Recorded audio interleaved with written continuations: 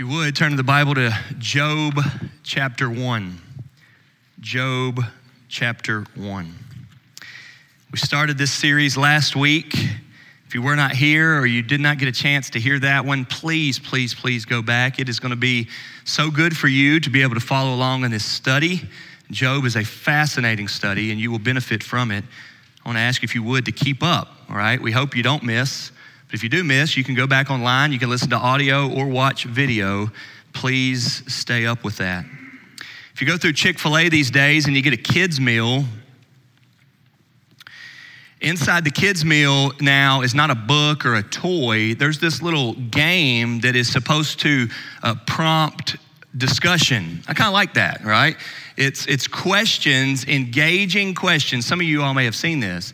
It is engaging questions to help interaction. So we were riding in the car the other day and my kids were just running through those, like if you were in this situation, what would you do? Or right, if you could do this, what would you do? And one of the questions was, if you could sit down and have a conversation with anybody, who would it be? That's a good question, isn't it? Y'all have had those discussions before. If you could sit down with anybody and have a conversation, who would it be? And then you say, anybody dead, who would it be? Anybody living, who would it be? And if you're curious, mine is Michael Jordan to all of that. Michael Jordan's my answer to everything. But I'll tell you another really good one if your answer's not Michael Jordan. It'd be somebody like Job. But I'll tell you another good one, and it's not exactly the answer to the question. But in Job chapter 1, we see a conversation that we're not a part of, but we get to observe between God and Satan. That's not sitting down having a conversation with them, but you and I do get to sit here and observe God and Satan have a conversation. Y'all, God has given us such a gift in his word with this book of Job. Last week we introduced it. Today we start to dig deep. Read with me, if you will, Job chapter 1, verses 6 through 12. Now there was a day when the sons of God came to present themselves before the Lord, and Satan also came among them. The Lord said to Satan, "From where have you come?" Satan answered the Lord and said, "From going to and fro on the earth, and from walking up and down on it." And the Lord said to Satan, "Have you considered my servant Job, that there is none like him on the earth, a blameless and upright man who fears God and turns away from evil?" Then Satan answered the Lord and said, "Does Job fear God for no reason? Have you not put a hedge around him and his house and all that he has on every side? You have blessed the work of his hands, and his possessions have increased the land. But stretch out your hand and touch all that he has, and he will curse you to your face."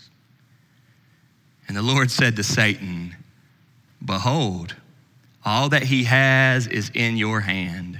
Only against him do not stretch out your hand." So Satan went out from the presence of the Lord. Y'all, you and I are in for a treat as we study this book. This is an awesome study. It's sucking us in. It is gripping our attention, is it not? I want to be honest with you all. I think the study and sermon preparation for this book of Job has been the best, the most meaningful to me that I've ever had. I am loving studying this. And I've been praying like crazy that somehow it goes that way to you all this morning and continuing on. This is fascinating. Job, who suffers as much as anybody we've ever known, and that's what the whole book is about, suffering and the sovereignty of God. Job doesn't know what you and I know right now. Job doesn't know what we just read. Job does not know about that conversation between God and Satan. He doesn't know that. There's a lot of times when you hear somebody's sad story that your heart immediately feels for them, right? You've heard somebody tell you all they're going through, and you have said before, man, it breaks my heart, right? But there's a real sense, I think, that when you read Job, for as tragic as it is, your heart didn't necessarily break. Have you ever cried reading Job just because of how bad it is for Job? I don't think so. And you know why? Because of that which we just read. God has Job. God has Satan. God is God. He has it all under control. He is strong. And may that tell you something right now, that your heart breaks and your tears shed when we experience brokenness apart from hope in God.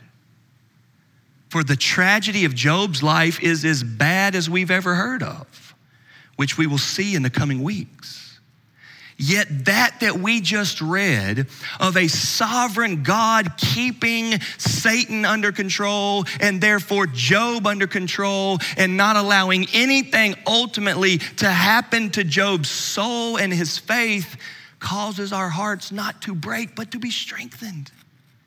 That is faith. And this is why Job is so good for us. Job doesn't know what that conversation was. And we'll talk about this more later, but listen to this. Job doesn't even know perhaps that there is a Satan. After chapter 2, verse 6, Satan is never mentioned again in this long book of 42 chapters. Neither Job nor his friends ever mention Satan. They're going, what's God doing? Job, what's your problem? What's happening here? Why is all this happening? They're questioning everything in the world, but they never consider that it's the devil. That's fascinating, isn't it? It is fascinating. And it is really a great study for us. In verses 6 through 12 today, I want us to see 5 points, and we're taking the Lord's Supper today, so I hope about one will be good for you all. 5 points today from this passage. Number 1, we see the sovereignty of God. If you read your Bible and you believe the Bible, you will be strengthened at how big God is. You will be strengthened at how much God knows. You will be strengthened at how strong God is. You will be strengthened that God is never intimidated, never caught off guard.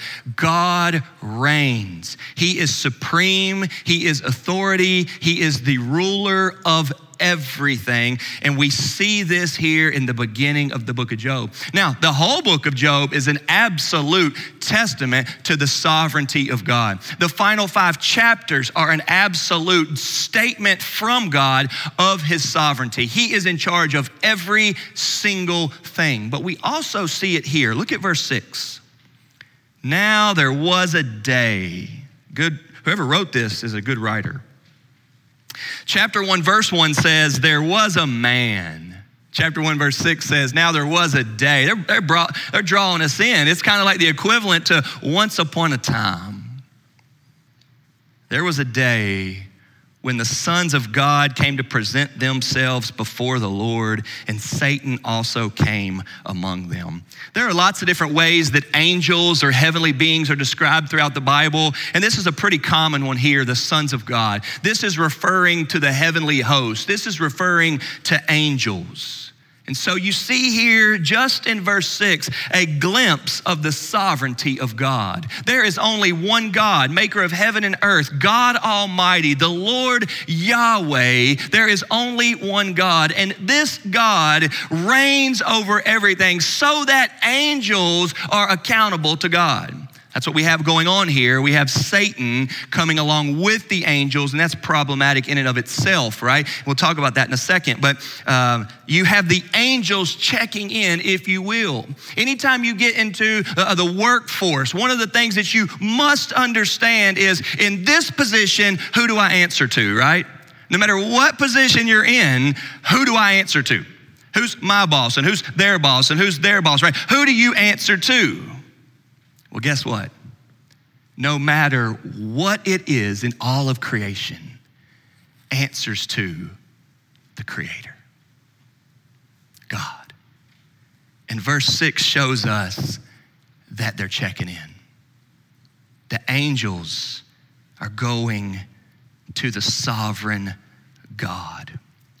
I want to read to you just a few passages to put this further into perspective. If you take notes on a few of these. Isaiah 45, 7 through 9. I form light and create darkness. I make well-being and create calamity. I am the Lord who does all these things. Shower, O heavens, from above, and let the clouds rain down righteousness. Let the earth open, that salvation and righteousness may bear fruit. Let the earth cause them both to sprout. I, the Lord, have created it.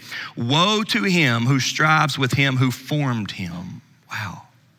A pot among earthen pots. Does the clay say to him who forms it, what are you making, or your work has no handles? The sovereignty of God. Or what about John chapter 1, verse 1? I hope that is a very familiar passage to you. In the beginning was the Word, and the Word was with God, and the Word was God. He was in the beginning with God. All things were made through him, and without him was not anything made that was made. The sovereignty of God. Or perhaps you remember Colossians chapter 1, beginning in verse 15. He is the image of the invisible God, the firstborn of all creation. For by him all things were created in heaven and on earth, visible and invisible, whether thrones or dominions or rulers or authorities.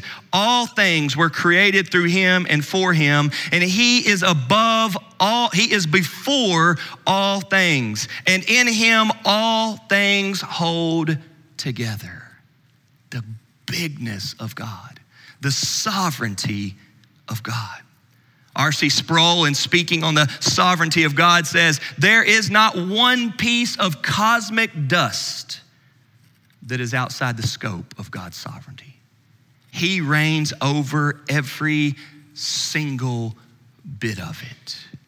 You know, just recently, if you've seen on the news or heard about it, you've heard about this robot videoing that we landed on Mars. Have y'all heard about that?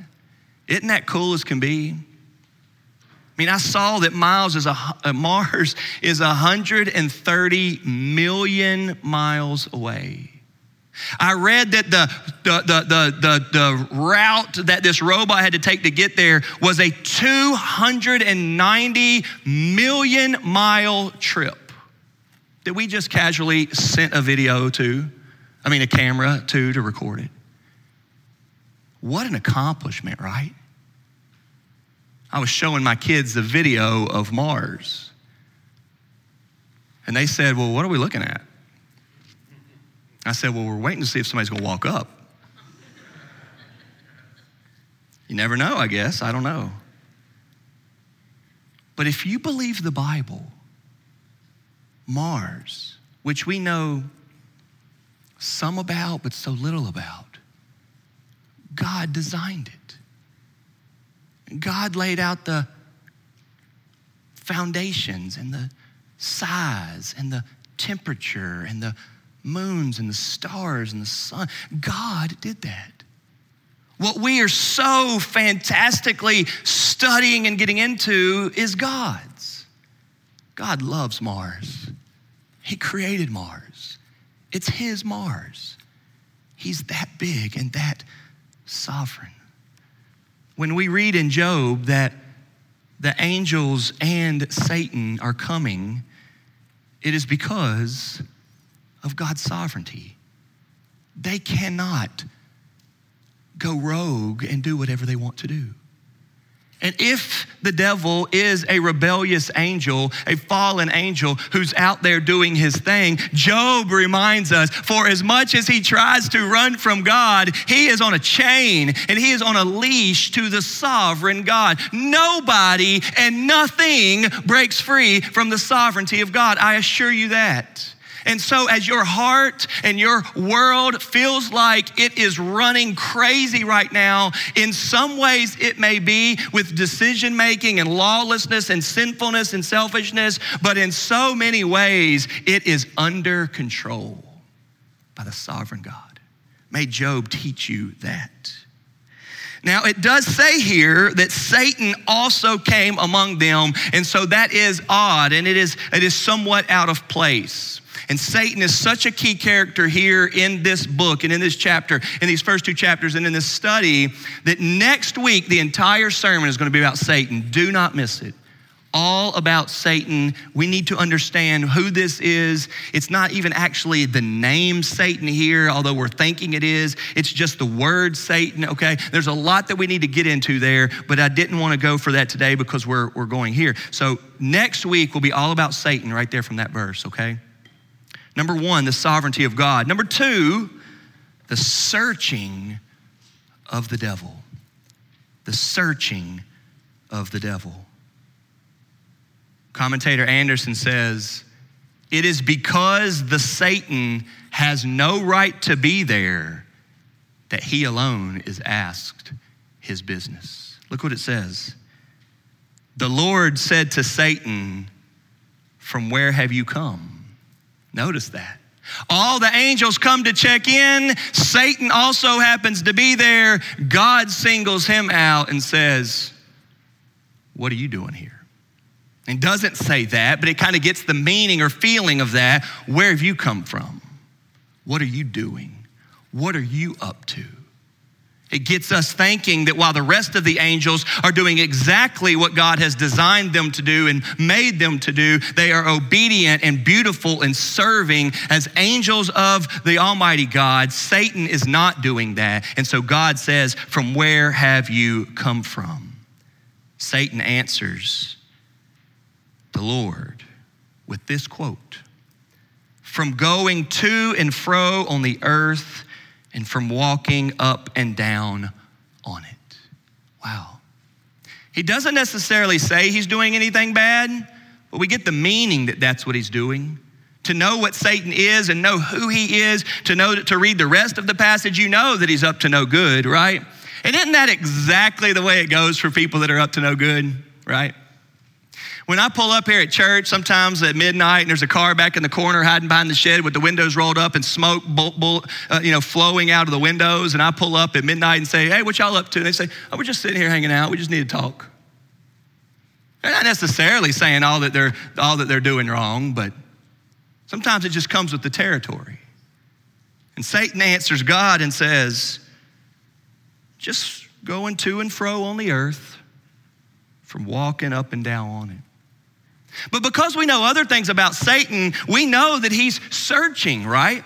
Matt just read for us the passage in 1 Peter chapter 5 where it says, "Satan, your adversary, roams around like a lion seeking somebody to devour." When Peter says that he's a roaming lion looking to kill somebody, it connects us here to this roaming, doesn't it? This is the searching of the devil. Commentator Anderson says, this nicely describes a restless, ubiquitous being, a vagabond among the angels. He is not doing what God would have him to do. He's not desiring to do what God would have him to do. Commentator Derek Thomas says, it is the confession of a vagabond spirit, listen to this, pacing the earth with the frustration of a caged lion and preying upon unsuspecting victims. Listen. Satan epitomizes the ultimate of evil when alienation, aimlessness, and anxiety, the essence of hell, obsess the soul. Satan is miserable. Satan is miserable.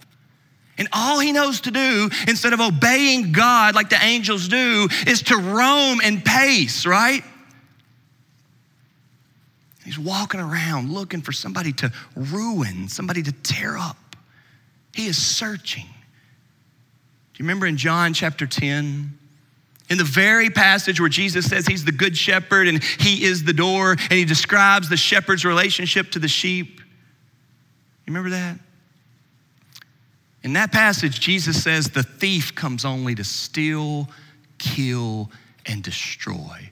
But I have come that you may have life and have it more abundantly. John 10:10. Jesus then, in describing a shepherd, describes the thief, the devil, coming to steal from you, kill you, and destroy you. And you better believe that he is searching to do that now. Now, right now, he doesn't know of Job. He doesn't have his eyes on Job. He just has his eyes on people. The searching of the devil. Number 3, the suggestion of God. Number 1, the sovereignty of God. Number 2, the searching of the devil. Number 3, the suggestion of God. And y'all, this is where the passage starts to get really, really good. Satan says he's more or less up to no good. He is looking for something bad to get into, or rather, he's looking for somebody to get into, which is horrible. And God recommends Job. If you didn't know this aspect of the story, then you better listen up. God is the one who suggests Job to Satan. Look at verse 8. And the Lord said to Satan, have you considered my servant Job? Wow. The next time you're out doing some yard work and a bunch of hoodlums come walking by up to no good, run inside the house and find your little good kid and say, hey, why don't you go hang out with them? Or the next time the thugs are trying to, ruin the neighborhood or something like that, you know that they are, why don't you go grab your kid and just say, hey, why don't y'all take him along with you? This is what God just did. Satan is the evil of evil. There is nothing good in Satan. Nothing. And God brings up Job. It's like the opposite of trying to guard them to the point where they never get around it. Oh, God's going to guard Job all right, but perhaps not in the way that you would think. This is God's suggestion. Wow. When he recommends Job to Satan, he then says this, that there is none like him on the earth, a blameless and upright man who fears God and turns away from evil. Does that sound familiar to you? That is exactly the way Job is described in verse 1. Look at verse 1. There was a man in the land of Uz whose name was Job. Look at this. And that man was blameless and upright, one who feared God and turned away from evil, right? What God says in verse 8 sounds like God had read Job 1:1, doesn't it? He quotes the very thing. Except for it doesn't work like that. Except it doesn't work like that. It's not that God had read verse 1. It's that God had written verse 1 to whoever he inspired to write this. Y'all, this book is so good for us. God is bragging on Job to Satan, and that's a good scene, isn't it? Some people have called this the cosmic duel. The sovereign God, knowing that he is able to save to the uttermost. God is able to keep you from stumbling and present you blameless before the throne. Imagine that. And the way Jude concludes with that doxology in Jude, he is able to keep you, the Bible says, right? And the sovereign God speaks to the evil, roaming lion, Satan, and says, what about Job? That's my guy. That's my dude. And he is blameless and upright. He fears you. He turns away from evil. Have you tried him? This is starting to look like, man, let's do it. That's like the guy that says, I can do 10 push-ups. And the guy says, well, I can do 20 push-ups. The guy says, well, I can do 25 push-ups. And finally somebody says, get on the floor right there and let's see who can do it, right? That's what's happening here. Satan's trying to ruin people, and God's saying, you can't ruin mine. That's what's happening. And which one is stronger? Which one is able? Which one do you believe? Isn't there something cool about hearing a father brag on his child? Now, not in the way that it's like obsessive and over the top and a turnoff, but in a way of he speaks well of his children. We had a men's ministry dinner here on Tuesday night, and it was pretty cool. And we had a thing where if your name got pulled, you had to say something about yourself. And there was a dad here with his 16-year-old son, and he didn't know what to say about himself. He said, man, I don't really know how to say anything about myself, but I'll say this. My 16-year-old's here, and he's one of the hardest working 16-year-olds you would ever see. And that was awesome. I bet for the rest of that 16-year-old's life, he will be a hard worker because he heard his dad say, you're a hard worker. Something cool about hearing a dad brag on his son. And here we have Job being bragged on to Satan by God. Anderson says, in praising Job, the Lord repeats what has been said in verse 1. Righteous men are rare.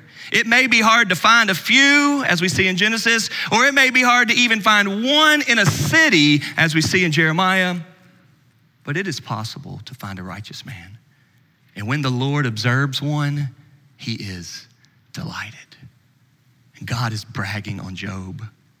Listen to this from Mason. Job's righteousness was a divinely attested fact. And from the very beginning, it is the Lord himself, not Job or any other human being, who sets out to justify this man and to establish his innocence. This is God's doing, the sovereign God.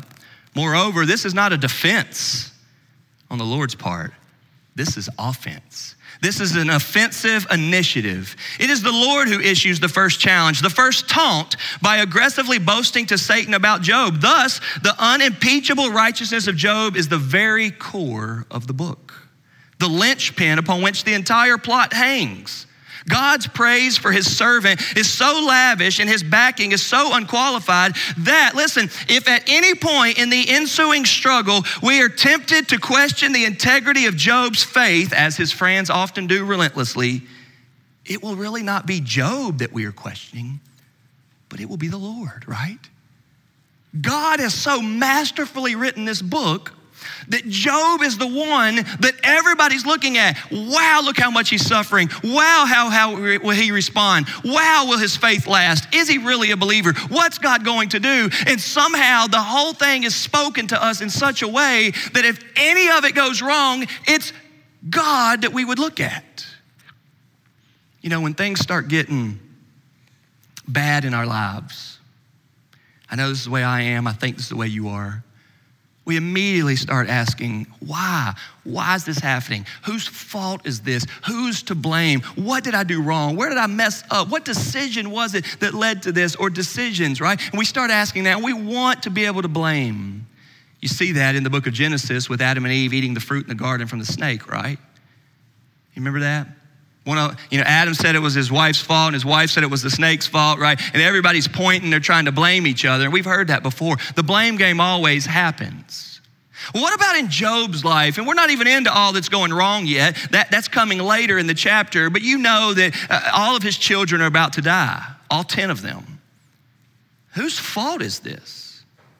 Is this Job's fault that all of this goes wrong and he suffers so much? No. Well, then is it the devil's fault that all of this is about to happen? Kind of, sort of, you could say that, but I'm going to tell you, Job doesn't think that. Job never says that. Whose fault is this? And if you're answering that question, that's a bad question, by the way. We don't want to ask that, but I'm asking it. Whose fault is this? The answer you have to say is, well, it's God's. Well, then is it a fault? Is it bad what's happening to Job? Y'all, this book is going to make you think about your life. Let me ask you something right now. If you could switch places with Job, would you? Not that you don't like your life, but I'm just saying, would you? Would you take Job's situation? Would you suffer more? Would you take all of your children dying? Knowing what we know, that you are completely in the hands of God. Job is never out of God's grip. God has him. And the only difference is that we've read it. The Bible says if you are in God's hand, nothing will snatch you out of it. If you look at our lives and our suffering from man's worldly perspective, we've got 1,000 questions and we are depressed. But if you will believe in a sovereign God, you are safe. You are secure. God is sovereign. The suggestion of God, have you considered my servant Job? He's blameless, upright, fears God, turns away from evil. Martin Luther says that even the devil is God's devil. What a thought. Number 4, the cynicism of the devil. That doesn't start with an S, but it sounds like it does it not? The sovereignty of God, the searching of the devil, the suggestion of God, and number 4, the cynicism of the devil, right? The devil is a cynic. And y'all, in 2021, everybody's becoming a cynic. Nobody believes anybody anymore. Nobody takes anybody at face value. We question everybody's motives. That's what it means to be a cynic. That you've got questions about their motive. You think they're doing everything for selfish gain. That nobody just sincerely does good. And the devil is exactly that. Look what happens next. You talk about boldness, right? It's like you teach your kids that they never say what to an adult. You might say, excuse me, or I'm sorry I didn't hear you, or a pardon, or yes ma'am, or sir, what was that? You know, something like that. But you don't just say what. If the teacher says, all right, if the teacher says to you, hey, would you read page 5? What? It's rude. You don't talk to adults like that. Kids need to learn how to talk to adults where there is always reverence, submission, humility, that I respect you. If kids are not being taught that, y'all, they aren't going to be able to get a job. They're not going to be able to live or do anything. You've got to teach kids how to talk to adults. And you do not talk to adults the same way you talk to friends and peers. You don't. Yes, sir. Yes, ma'am. Please, thank you. Excuse me, I'm sorry. What was that? You have to do this. And you see Satan here in the rudest of ways going back at God. One of the things I thought as I'm reading this is, who does Satan think he is? You don't talk to God this way. This is God Almighty. There are enough stories out there, that Satan knows where God has put people in their place. Now, he doesn't do that often. He is slow to anger, right? He's kind and patient and gracious toward us. But you do not mess with the one who has all authority in heaven and on earth. And Satan talks to him like he is his boss. That's Satan's problem. Look at verse 9. Satan answered the Lord and said, does Job fear God for no reason? The very son that God is bragging about, Job's saying it's all fake. It's all fake, God. Have you not put a hedge around him and his house and all that he has on every side? You've blessed the work of his hands and his possessions have increased in the land. God, Job is a fake, man. Everything's good for him. His wife's healthy, his kids are happy, he's got more money than everybody else. I mean, he's just the top. God, everybody knows this. Ain't no God or redemption or salvation or anything like that in him. There's no suffering in his life. The only reason he even says that he's a believer or a Christian is because how good he is. Satan is a cynic. And this is the exact same thing that the world is turned to now. You've got friends and family and coworkers that say that very thing. And let me remind you here today, they are very much so just like Satan when they think that way. Now, if you're faking the game and you don't really love God and there's no true humility and sincerity of heart in you and you are faking it, then your friends may be right. But that is not the case for every single believer in the world. There are believers that will take the goodness of God and they will take the judgment of God upon their lives. There are believers right now suffering through it and holding on to the rope, not letting go. The devil is such a cynic. He questions Job's sincerity, even though God is the one. Don't be a cynic. Don't let your friends be a cynic of your life. Be the real thing. Be authentic. Be what you are right now with your hands raised as we sang as loud as I've ever sang in my life. Is he worthy? He is. And I was singing as loud as I could. If it had been one of those things in the car where it like automatically cut off and went silent real quick, y'all would have heard me screaming with a hoarse voice right then because I was singing so loud. But you better be the person that's singing that loud with your hands raised that means it. And tomorrow morning, when it's a boring, frustrating Monday morning, your heart believes the same thing.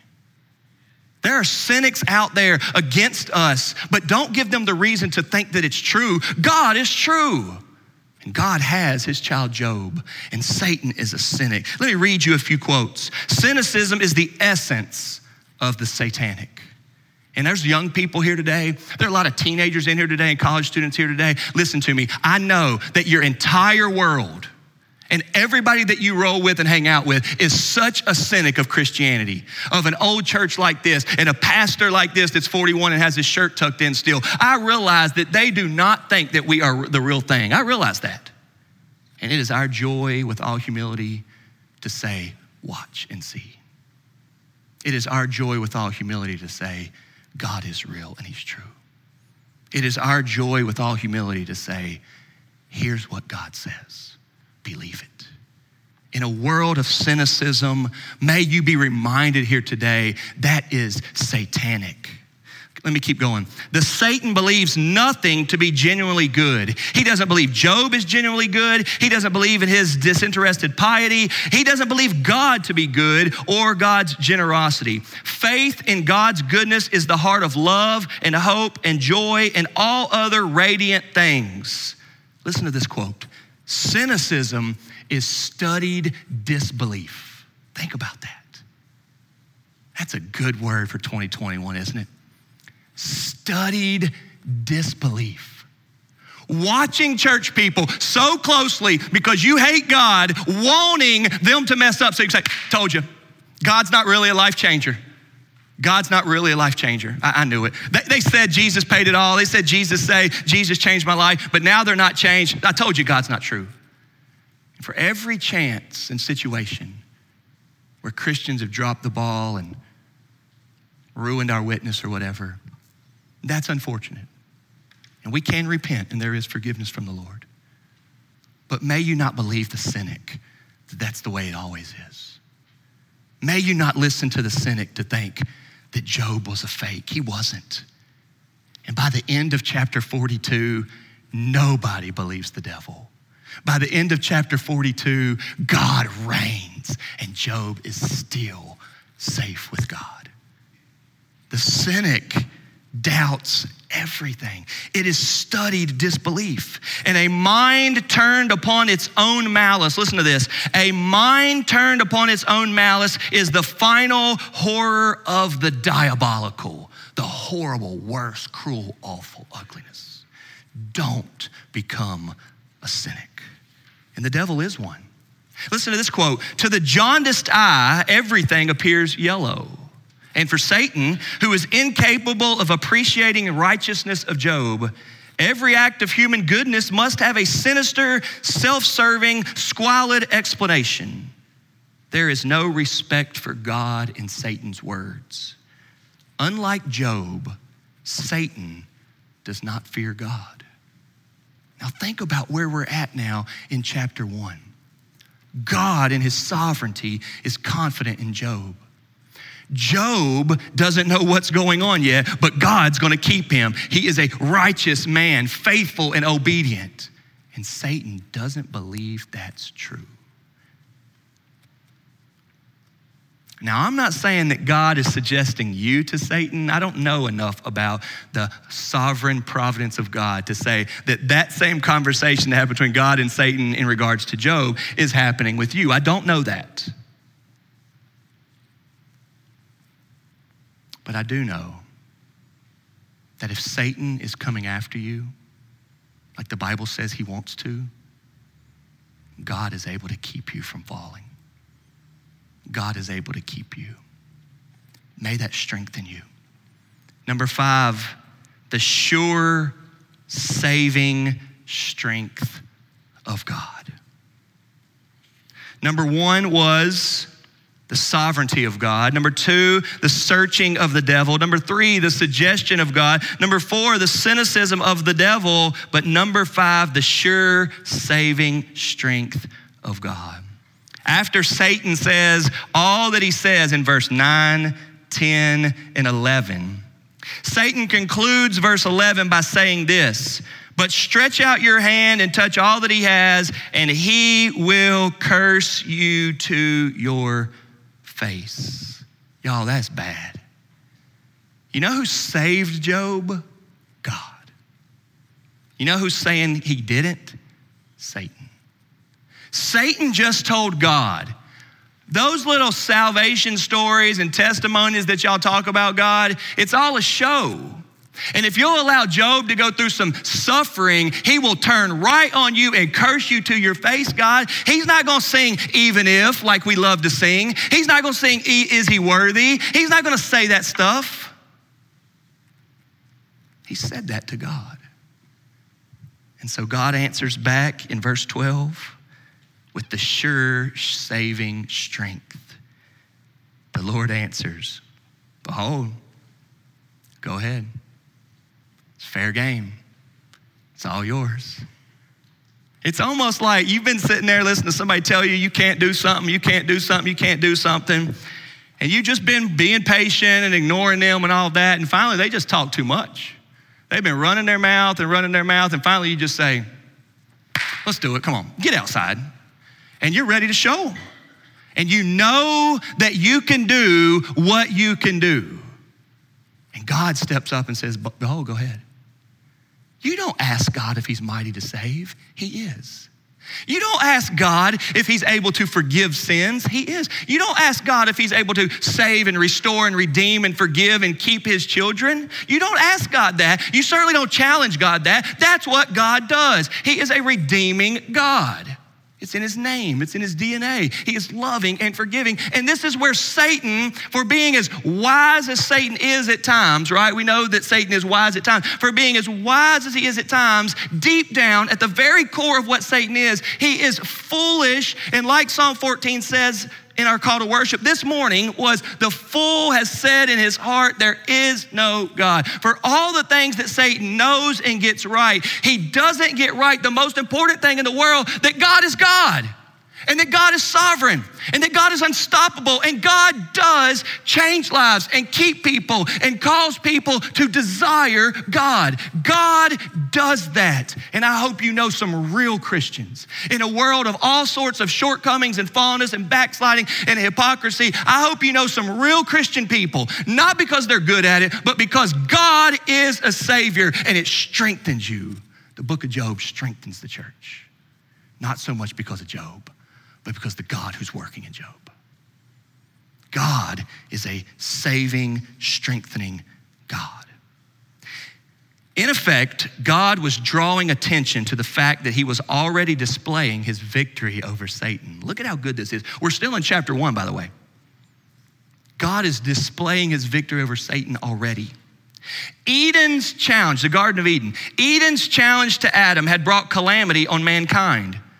But God had now revealed a plan whereby he would save a people for himself, and Job was one of them. And his life was a demonstration of his godliness, a God-wrought holiness indicative of his faith in God's promised Savior. Listen to this.